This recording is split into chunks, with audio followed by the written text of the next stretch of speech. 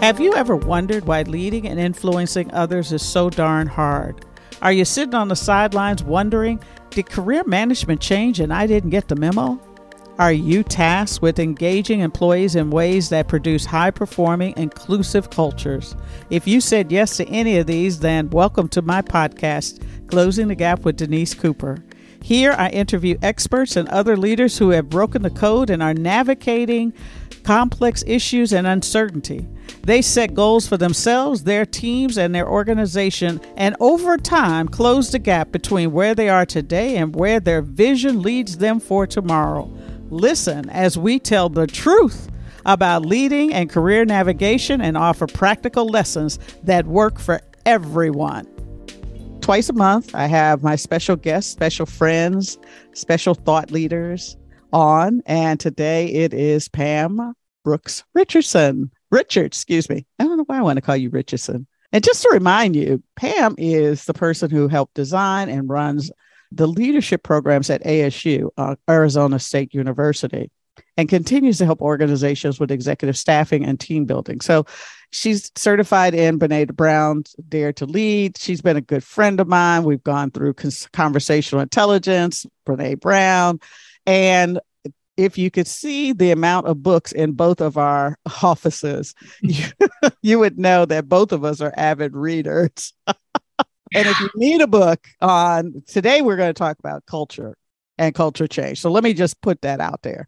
We're going to do a deep dive into all the words that get tossed around. But have you ever really thought about what that toss around, when you say the word culture, what is it? How does it get defined? Why should we care? And what can we do to if you're not happy as a leader with the culture you have right now, or even as an employee, if you're not happy with the culture you have right now, how do you transform it? How do you make inroads into transforming it into something that creates a powerhouse in the marketplace? So that's what we're going to talk about today. Hey, Pam, how you doing? I'm doing well. I am so excited to be back. I think we missed last month. Not in terms of podcast. You are too busy. Oh, that's what happens when we have busy schedules, right? Mm-hmm. So what's the fun thing you're doing this time around?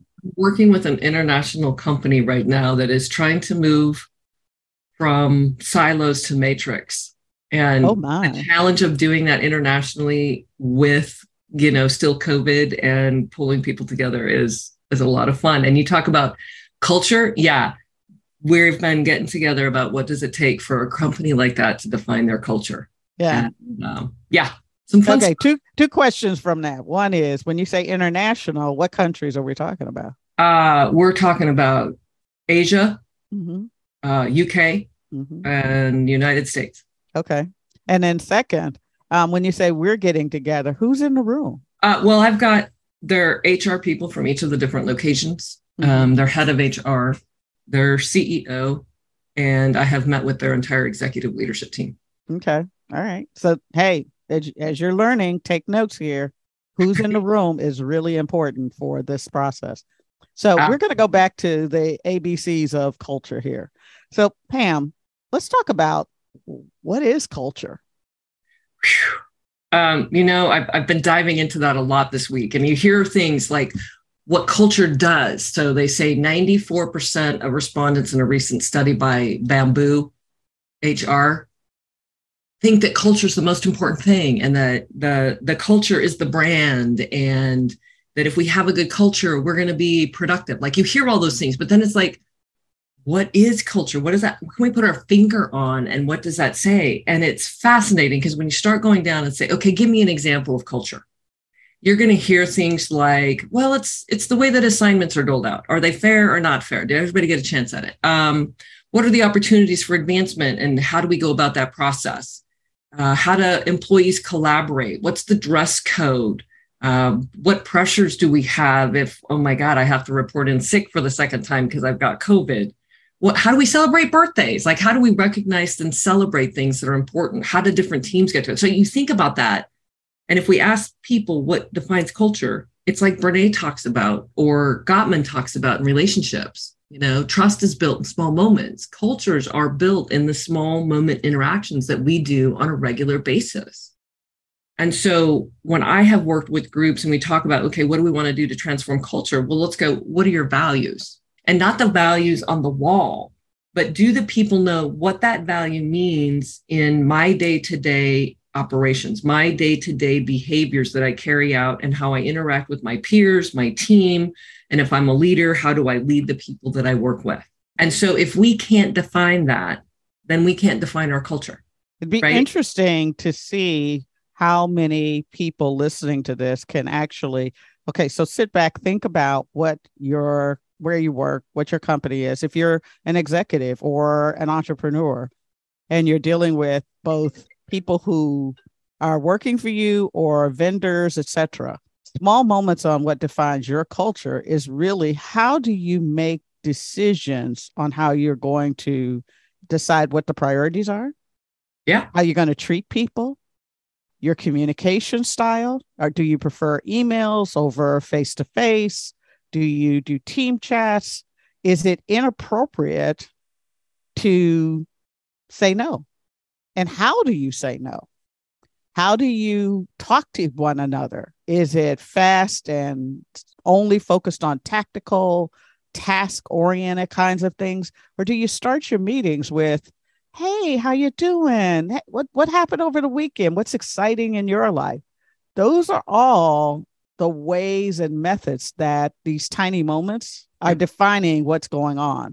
And, when I was interviewing for jobs, one of the things I'd always ask is, so tell me, how do people get fired around here? What do they get fired for? I mean, you think about that. And I always look for it, oh, well, we don't really fire people. Oh, okay. That tells me something about your culture.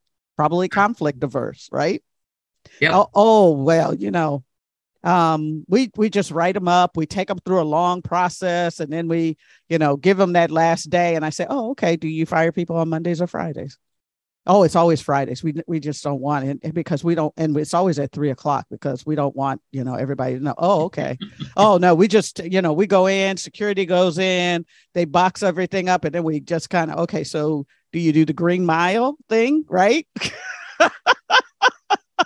Yeah. It's all definitions of culture, right? They define what that looks like. Those are defining moments. Absolutely. And they send ripples through a company. Oh, yeah. Everybody gets the message and they interpret it through their lens. The extra layer. Yeah.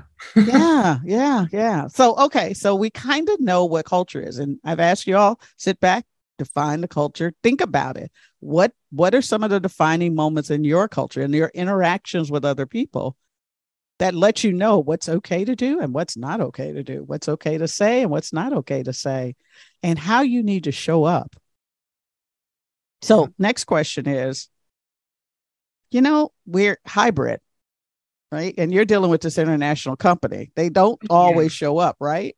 It's tough because we're supposed to lean on these other people, yet we don't know them. And some of them are new and some of them have been there for years. And we don't know how to lean exactly or trust them. So we still kind of hang on and hold on to what we have. And so it's an interesting thing to try to define how do we bring the group together. They will be coming together for the first time in about a month. Mm-hmm. And so it's a very calculated, how are we going to bring them together and how do we work to break silos, build the relationships in small moments during that time so that when they go back, they feel like there's some things that they can lean on and reach out to others about. There was an article that I read by Gallup this last week, written by Nikki Morin and Heather Barrett, called "Don't Confuse Being in the Office with Culture," which is also kind of that, when I met with everybody, I could tell that there were subcultures, like each of the major areas kind of had their subculture. And so what they're going to need to come together at is, what is the defining culture that's not associated with potentially face-to-face interaction? What is the larger thing that the company is going to say, here's what we stand for, and here's, as a collective, how do we make decisions? That point you made in the beginning, do I make the decision because it's best for me here in my area, or do I make this collectively because I'm going to take it on the chin, but as a company, we're going to get where we need to go? So what's the process that you kind of have them thinking through? individually. So I want to say it's got to come top down. You've got to have the CEO in the room. A lot of the things that we read when we talk about culture, if it doesn't start with the high leadership, it's not going to happen. If they can't model it, people are going to go, yeah, whatever. Right. And so that's really important. The other part is to then bring them together, because they've been in a state of transition for a while. And you think about any team that's been gone, come back, gone, come back.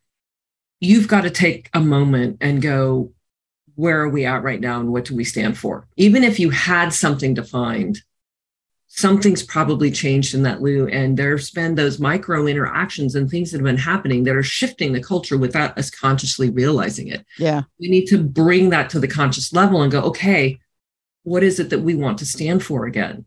What is it that's really important to us? And then backstep. And if that's what's really important, how does that affect the decisions we make? How does that affect how we work with each other across boundaries? How does that work when we're in office? How does that work about the talk we have of each other? Like, you think about the vault that Brene talks about, like, what are our vault tolerances and how we put, because all of them I know are creating stories in their head in the uncertainty of not knowing.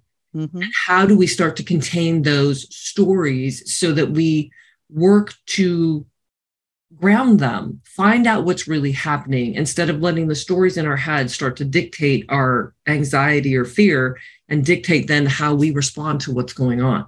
You have to do a very conscious top down. Here's what we're really striving for. Here's the values that are important, and then take that down to see what's going on. But it's also a process that we have to raise people's awareness to what they're doing. Yeah. You think about it on a day-to-day basis. I don't go, this is how I'm going to interact with Denise this morning. No, right. I know how we interact based on how we've interacted in the past, and we kind of just build on that. But sometimes it's really good just to sit back and go, God, what are we doing? Yeah. Yeah. Oh, wow. Like, I had no idea. Like, okay, so now, like, if you take that and you go to the work by David Rock and Carol Dweck on building that learning culture, what then are the small things that we can do? If we go, this is the value, like respecting each other is the value that we have. How does that come down to a simple day-to-day greeting that we choose to put into place? Because a lot of people will go, okay, we're going to transform our culture. And they put that big lofty thing out there and they do the big thing and say, okay, here's what we value. And that's really awesome. And then they kind of stop and go, that was really cool. And we just anticipate that everybody's going to read that value and go, cool, I buy into it, and we go. Everybody reads that value, interprets it from their own thing. And if they don't have passion for it, it ain't going to cause a behavior change. Well, it's not only passion, it's meaning. So similar meaning, not that we're ever going to get everybody. I always say, if we could get everybody in the same block, we want them in the same country, we want them in the same city, kind of thing. But if you can get them in the same block, then you have a better idea or a better way in which you're going to have more, people acting in the same way and understanding what's appropriate, what's not, making decisions such that we're aligned in our decision making and how we choose to treat people and communicate with people and execute on those decisions in the workplace, period. Well, they talk about transformation. What we even know from understanding the science evaluation with one of the reports that we've used, it's head, heart, and hands. Like there's the knowledge arising that we have to do. We have to provide them with enough information that there's a mutual, at least agreed upon, somewhat understanding and appreciation for what the value is, right? Like that's a starting point. But then we have to do it in a way that person goes, God, yeah, that's really important. That really resonates with my values. That really resonates with what's important to me. So now I've got that passion of conviction. But then we also have to take it to that system side or the behavior side, and then go, what does this mean in terms of something I'm going to change today in what I do? Or can I recognize the things that I am already doing that are going to move in that direction? And the work that David Rock talks about is that sometimes we look at these global things and we don't break them down to just a couple small moments of saying, here's the new policy, here's the new system, here's the new something that's just it's like When we get up in the morning and we decide what we're going to eat, if we decide that we want fruit and we make sure that we have apples in the house, we will probably eat apples. If we don't have apples in the house, we're going to default to something else. And so when we have certain times where we can have a defining moment and we have the choice between, the apple or the croissant, if we go, look, from here on out, we're going to try the apple. Like we're purposely going to try it. And it's an incremental, like both are serving the same purpose, but we're going to try it a certain way. Right. And we have to break it down, or a person has to break it down on their individual level of saying, yeah, I really believe in this. And here's the things I know I'm already doing. Like you got to brainstorm and go, God, I'm actually living that in a lot of ways. But if you go, God, where am I not living that? And then consciously think about a couple things and go, okay, here's the one that I know I need to change because this one's probably creating the most negative impact on the culture. And then devote, like, what's the little thing I'm going to tweak to make that happen? And I mean, overall, there's obviously, they do a lot of discussions about the difference between the learning culture and a culture that doesn't have that growth mindset, as Carol Dweck says. And Well, wait a minute, slow down. How do we know we have a culture that doesn't have a growth mindset? Because culture evolves. It's not a static. True. When you look at learning mindset, as an example, they'll say, how do people respond to a difficult situation? We'll say, do they see it as a threat or do they see it as a challenge? So that's that lens that we can put on it. So, right. For example, in threat, they focus on the problem. And as a challenge, a learning mindset, they focus on a solution. If they feel threatened, they're going to get bogged down in details. Whereas if they look at it with the learning mindset, they see an eye at the big term goal. What are we really striving for? Let's keep weighing back into that. They could, in the threat, they like, we're just going to maintain the status quo. Like we've been threatened, like, here we go. No, we've got to focus on what's going to make things better, not just the day to day, but what's actually going to create a change today that's going to affect a positive thing tomorrow instead of just going, oh, we're going to maintain, right? Mm-hmm. Under threat, most people get very anxious and defensive, and that's really easy to see in an organization. And anxiety is so contagious. It takes meeting. And if we don't go, hey, it's okay, let's address that, but let's not address that now. Like if we don't do something to stop that, it will just and I really noticed that in the company I'm working at.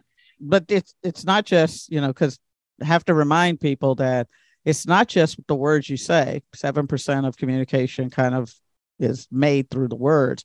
It's how you react. And when you say anxiety is contagious, is it contagious because we interpret what we see in the behavior, that anxiousness, that sudden shift from broad, inviting conversations or words to, there's a difference between, oh, you know what, that's a good point, let's talk about it offline, to, hey, we're not going to talk about that here.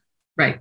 And that's that's being open. It's like, okay, we understand that problem. Let's address it. Let's you feel heard and then move into a way, or to do something that allows everybody to express what their greatest concerns are, bring them up. And I learned a facilitation technique from Liberating Structures called Wicked Questions. Mm-hmm. Everybody in a room. I love that one. You poll the people of what's really important, put the thing up, and then people get to wander around and go, God, yeah, that's a real problem. Here's how I see it playing out. And then they start generating solutions. What can we do about it? And in a short period of time, everybody gets to speak, everybody feels heard, and it's focused on solution, and you come up with stuff. And then you go through and go, okay, out of these, what's feasible and what's really going to make a difference? And you can usually come up with one or two things the next week that you can start putting into place that are simple and have everybody go, okay, yep, that's what we're going to do, and start moving in the right direction. It's funny because when I think about the Wicked Questions exercise out of it, people, immediately when I say, hey, we're going to try this, people are like, oh my God, this is going to take hours. People aren't going to figure it out. It literally is at best 20-minute conversation, depending on the size of the group, right. Because the structure of, all right, everybody, Post-it note or a write-up, what do you think are the toughest questions around us getting from point A to point B? Small steps, big steps, whatever that looks like. Mm-hmm. And then to be able to see what everyone else is thinking and then say, oh, well, wait a minute, how does this work to this and this work to that? And then come down to what's the one or two things we're going to do over set a time frame. So then it becomes those quote unquote SMART goals, right? Leads right into the SMART goal. And you can even use the crowdsourcing technique. After you gather them all, you have 5 people rate from 1 to 5. Not a problem, 5, big problem. And you're going to get weight on those as well as to how Right. many people think without the bias in the room. Yeah. Because what happens a lot of time in those situations, whoever's got the highest title, whoever speaks the loudest, whoever's the most persuasive will say one thing and everybody go, oh yeah, that's it. Yeah. But this one is like a way to gather that information without letting one person's ideas or to dictate what's there. One added thing on the difference between the, I want to say distress, the fixed mindset and the growth mindset they talk about is attitude. So in the fixed mindset, it's be good, where growth mindset's let's get better. Like there's a common compassion about what are we going to do? Like that was okay, but we can do better. In the fixed mindset, it's about proving, like, okay, I got to prove myself, where the other one is on improving. Mm-hmm. It's not just that I have to go, okay, yeah, I got it and we're done. But it's like we did it and God, that was really awesome. But now what else can we do? Because think about it. There's so many things changing right now that are affecting companies that we have to continue to think about improving, but not from a negative standpoint, but just rolling with the new things coming in. Instead of demonstrating skills, we're working on developing skills. And I think that's huge, because I think there's this assumption that everybody's going to be perfect and they're not. Like when we go to make changes in culture, you're going to make a few mistakes along the way. And can you go, oh, sorry, wow, ooh, here's how we're going to work on together to make that one better next time, right? That's the growth mindset versus we're trying to perform to be better than others, where we're trying to perform so that I can be better, but that we as a team are going to get better. Right. And so those are just, again, things that we can talk about and start to create shifts in how we connect with people, how we see the things going on. And you literally could go down that list and go, am I this or am I that? Am I this or this? You could ask something like that in terms of culture and go, are we more this or that? And go, whoa, we have some areas that we can work on. And pick one. Here's the other problem. People go, oh, let's change the culture. And they pick 8 things. And it's like, no, I'm not going to make a shift in 8 things. Right. It's coming down to the thing that we go, God, here's the most important thing that we're going to work on for the next 6 months. We really want you as an individual to pick how you feel you can represent to make this better. And then the other key in that is to acknowledge when we see it and go, oh my God, like, so awesome. I know that was something you're working on. I see it. And that just goes, whoo, somebody saw that I made this difference. Awesome. Right. Then which is the recognition piece, but also it's the way you signal to everyone else. What are we doing? What's okay to do? What is acceptable in our culture? And so it's not just, I hear these examples of recognition, and they're generally, they're not bad. Don't get me wrong. Not bad at all. But we forget the signals that we're sending to everyone else, because everybody wants to be recognized for good work. Yes. Everybody loves a compliment. Everybody loves when they catch it. And the great part is when stuff like that happens, as we know from our conversational intelligence, we're igniting the positive chemicals. Yeah. And as we know, anxiety, things that trigger cortisol, threats, lack of trust, bring up the negative ones. And if we don't find ways to stop people from ruminating on that, we have like this negative chemical stuff running, and it can run for 12 to 24 hours. If 2 people get together and they don't find a way to resolve the whatever conflict they had, the next time they're together, that's right back in the room. The negative chemicals are there and like, So what do we have to do? We have to create 5 positive interactions, 6 positive interactions of culture to start countering the one that we had that was potentially negative. And interesting what you said when you said that, as I was listening to, I can't think of the person's name, so I apologize for not giving attribution, but it stuck with me because what they said was in the 18 to like 33, 35-year-olds globally, not just in the US, but globally, are having some sort of major depressive issues. Oh God, I read that one too. Actually, I've read it in 3 different places. Yeah. So let's, and earlier we talked about the contagion of anxiety. So imagine at some point, because this is at that age in many industries, that's where people are getting their first leadership experience. This is where they are learning to be leaders. This is where they are trying to manage what their home values were and what their experiences from home, now interacting with the broader world, and now having to take that on to talk to other people and to be in a place of authority with other individuals. And if they're having depression, they're dealing with anxiety, they're dealing with body dysmorphia, all of these things that say, I'm not good enough. Yeah. Imagine how that's affecting your culture. How is that leading? What are those behaviors that they're exhibiting at the level where those are your front line? Those are the people who make it happen. Yep. And if we're not addressing the need for mental health, the need for mental wellness. In fact, I met a woman this weekend. She calls it mental wealthness. In the process, Sherry James is her name. If we're not addressing that as part of our values and our culture and how we decide around our culture, that's like a hidden bomb that's going off all over the place. Yeah, I've got a smaller client that I've been working with recently, and she just says, gosh, she said, it's so hard in a small business because I feel like I have to educate my people in emotional interaction. They just don't know how to deal with conflict. And they'll get people that they're standing or they're working, 30 minutes longer doing a job than they want to when they go and they blow up at their manager because they're upset. Yeah. And she's like, what do we do? And I said, you're going to have to train that individual to have a voice for themselves and to start recognizing that, hey, if I've been standing here too long, I have the ability to go and express to a manager or somebody standing there that says, hey, I need a break. Boundaries. Like they don't know how to do some of those simple things. And so it creates these just waves. And we've been working with her to implement just small things. So she's taken, for example, Brene has the 5 C's, and then she's got another group she's worked with. But the managers literally have, here's things that we walk through. If there's a problem, let's step back. The employee is empowered to look at what those things are. They're empowered to look at it. And they have now a method to try to break down what happened, how did it happen, and what are we going to do different? Putting something physically in their hands to say, here's how we're going to solve that problem, instead of assuming that they have the skill set. And it takes the pressure off to go like, I have to do this to you, or you have to do whatever. Like, hey, let's just sit and walk through this.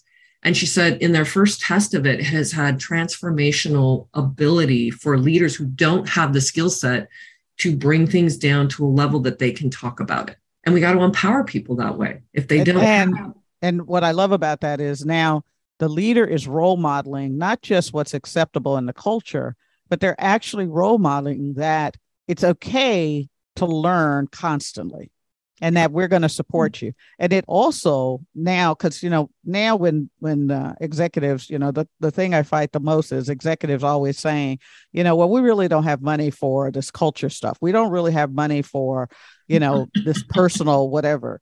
But and then I turn it around and say, okay, well, you got new hires coming in here. How long are they in training to learn how to use your product or sell your product or help a customer? Oh my God, we spend an enormous amount of money on that. I said, yet you only are getting 1/3 the value out of that.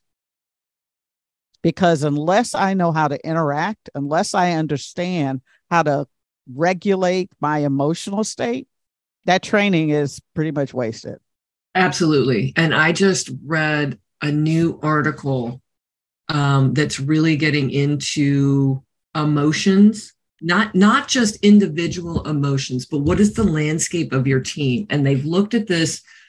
It used to be, okay, let's bring everybody into the same emotional state. And I've seen this where they have the little bell, they ting, and they want to bring everybody into this perfect state of what's going on.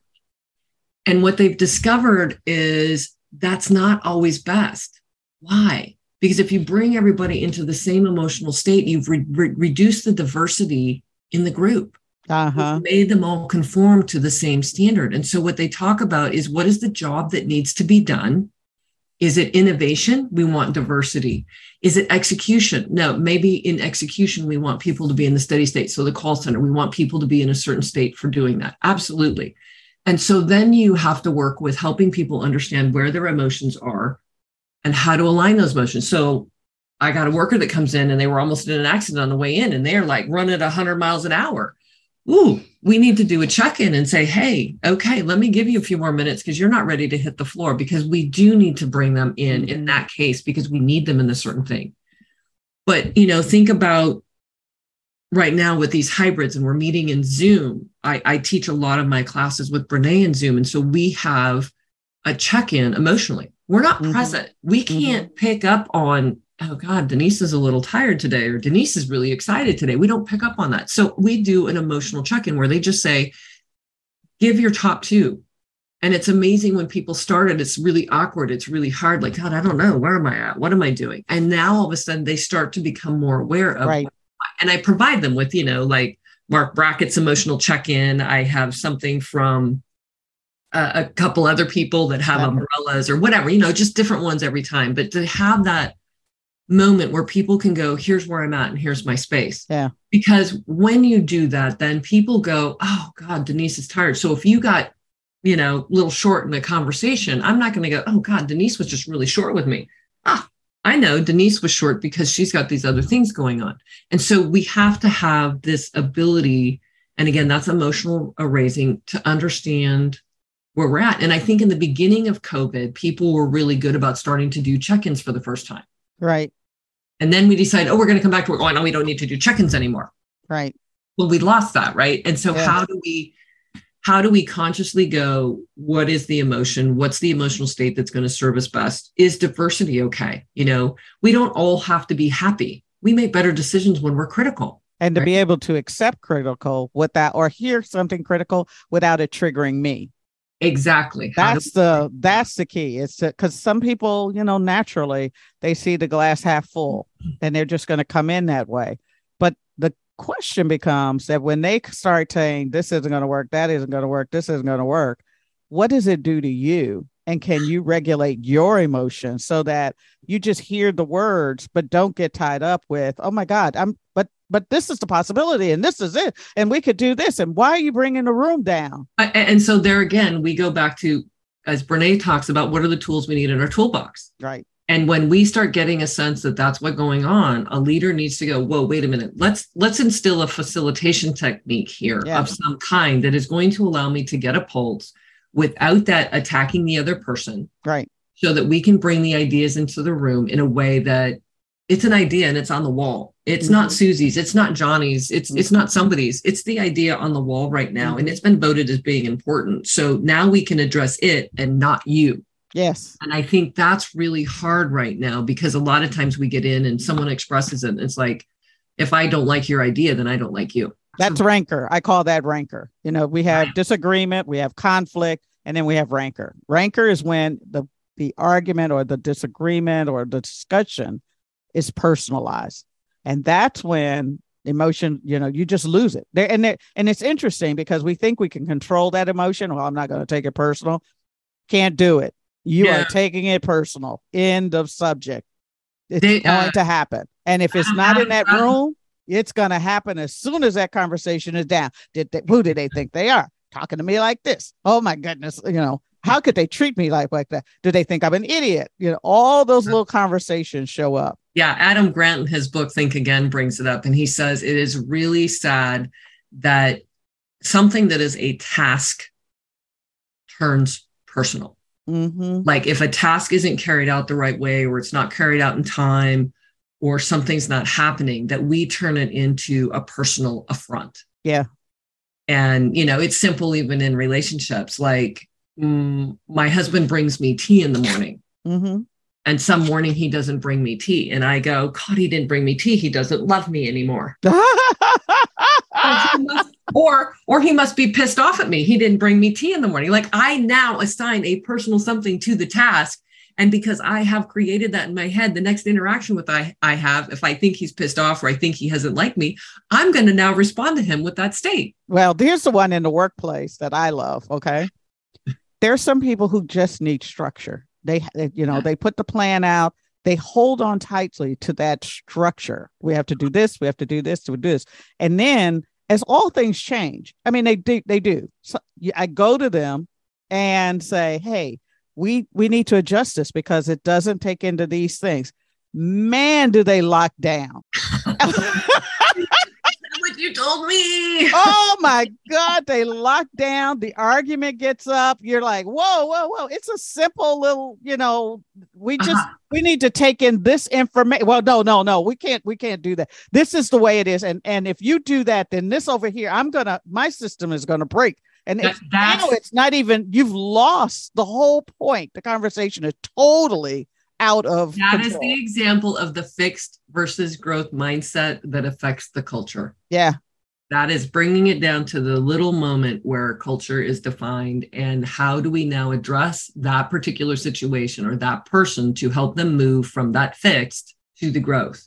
And the person who is in a growth mindset to understand that you're not wrong because this blew up, okay, or it didn't go the way you think it should have gone. Denise, this was such a great conversation. I hope that if people were listening and there was something that sparked an interest in them and they want more, get them to send you a note, get them to reach out to us and say, I want more of this. Like, help me unpack this. Where did you get that information? Whatever, have it sent to us, because let's take a deeper dive. Like, we hit the surface, and if there's something sparked in somebody, let's go deeper. You got it. And if you want to send it, you can send it to, I'm on LinkedIn. There'll be a way and a link in the show notes that you can click on and go. And that may not be good because most of us listen to our podcast on our mobile. But if you really have something, send it to info1 at RLLESSONS. Remarkable Leadership Lessons. Hey, that's a wrap. Thank you again from the bottom of my heart for listening to this podcast. Please leave comments below. I'd love to know what you're thinking. If you liked it, share it. If you didn't like it, share it, because I guarantee it's going to start a conversation that will help you close the gap.